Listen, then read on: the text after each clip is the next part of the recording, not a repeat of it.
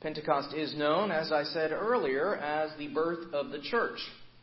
It's the day in which the Holy Spirit took Jesus' 12 chief disciples, the 12 followers of Jesus, and he gave them power and authority to be 12 leaders of Jesus' church. Now, Jesus had more than 12 disciples, and his church already numbered in the hundreds at this point. A few days before the day of Pentecost, there were 120 followers of Jesus gathered together with the leadership to fill this void, this leadership void that was left when Judas betrayed Jesus. And Matthias was chosen to become one of the 12 apostles, one who had been with Jesus from early on and had witnessed Jesus resurrected during the 40 days between the time of the resurrection and Jesus' ascension into heaven. So Matthias filled Judas' spot. The 12 apostles were then gathered together, devoting themselves to prayer, and were waiting, as per Jesus' instructions, for the Holy Spirit. And the rest of Jesus' disciples, we don't really know what they were doing. They were likely waiting too, though, wondering what was to come of them. What was to come of this new Jesus movement of which they were a part? And then on the day of Pentecost, 10 days after Jesus' ascension, Jesus' group of followers, waiting and kind of directionless, became Jesus' church, with a mission to continue Jesus' work of healing and reconciliation and love. A fledgling band of Jesus' disciples were transformed by the Holy Spirit into a world-altering force. That's the kind of thing the Holy Spirit does. Transform and give power and authority and unite disparate people into one. On that morning when the Holy Spirit came among the disciples, tongues of fire rested upon them, and they began to speak in other languages so that all who heard them in their own native tongue. And this was a reversal of the confusion of languages that happened all the way back in the book of Genesis with the Tower of Babel. You'll remember that story that the peoples of the earth all had one language. And they united together to build a great tower reaching up into the heaven. And there was no lofty purpose for this. It wasn't so that everyone could have a nice loft somewhere and a wonderful place to live with great views. They simply wanted to make a name for themselves. They wanted to marvel at their own magnificence. They weren't seeking anyone's good.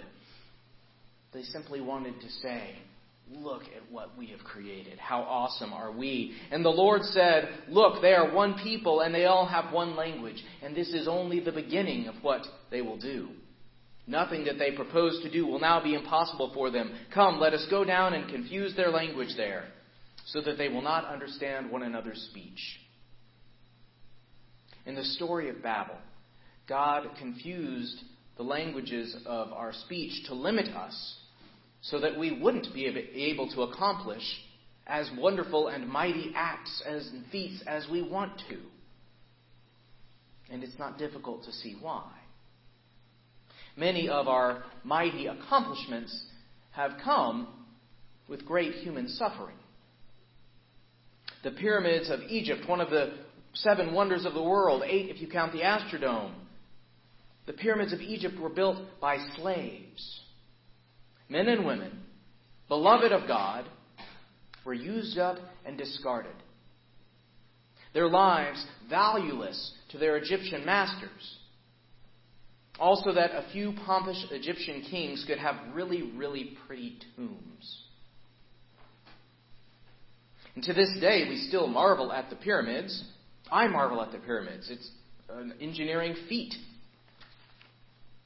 But in our marveling, we tend to forget what matters most, what matters to God.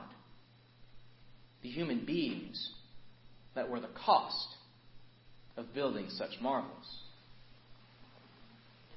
So knowing our propensity for marveling at our own magnificence while ignoring and totally devaluing other human beings, God chose to confuse our language, making it more difficult for humanity to work together and to accomplish these great human denigrating marvels.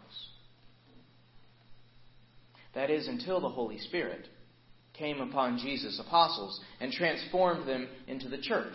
For the first time, there was a religion that was no longer a religion of one people or one tribe. People throughout the world could unite under Jesus through the power of the Holy Spirit. The power and the unity of that Holy Spirit had a purpose. And that purpose was not for marvelous wonders so people could make a name for themselves. The power and unity of the Holy Spirit united people of all nations and all languages so that they could care for one another and value each other and continue the work of reconciliation and love which Jesus gave in His gospel. God entrusted to the apostles and through them to the whole church what God had not entrusted to people since the earliest days of human civilization: the unity to accomplish great things. The Holy Spirit united the church and gave power and authority so that Jesus' disciples could do great things, but not marvelous wonders. They could do the same kinds of great things that Jesus did, things involving caring for people.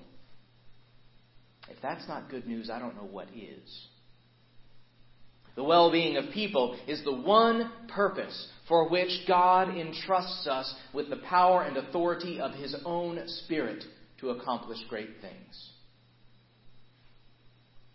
Only for the well-being of people. The greatest thing the church accomplishes are, of course, the very things that often go unnoticed by others.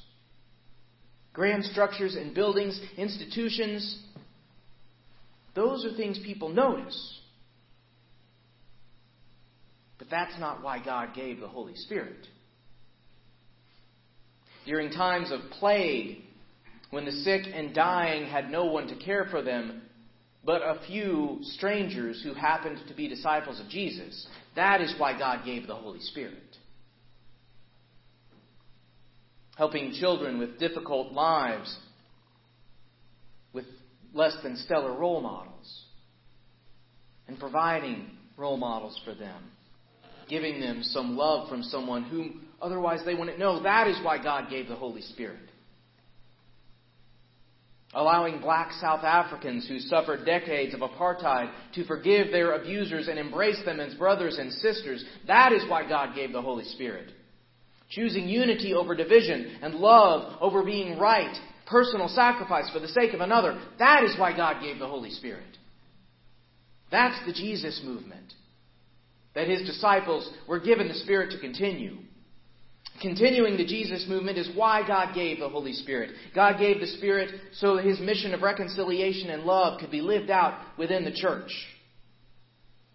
And the Holy Spirit could do what even Jesus could not do, which was dwell and move among multitudes of people, all at the same time. Jesus, even after His resurrection, was still one man. And so Jesus left the disciples, ascended into heaven so that the Spirit could come. And the Spirit comes to us where we are, God's light inhabiting our bodies, so that the love and reconciliation of Jesus can be lived out in us. Poet Mary Oliver wrote of the Spirit, "The Spirit likes to dress up like this: 10 fingers, 10 toes, shoulders and the rest, at night in the black branches, in the morning in the blue branches of the world. It could float, of course, but it would rather plumb through matter. Airy and shapeless thing, it needs the metaphor of the body, lime and appetite. The oceanic fluids, it needs the body's world, instinct and imagination, and the dark hug of time, sweetness and tangibility. To be understood, to be more than pure light that burns where no one is, so it enters us. In the morning, shines from brute comfort like a stitch of lightning, and at night, lights up the deep and wondrous drownings of the body like a star."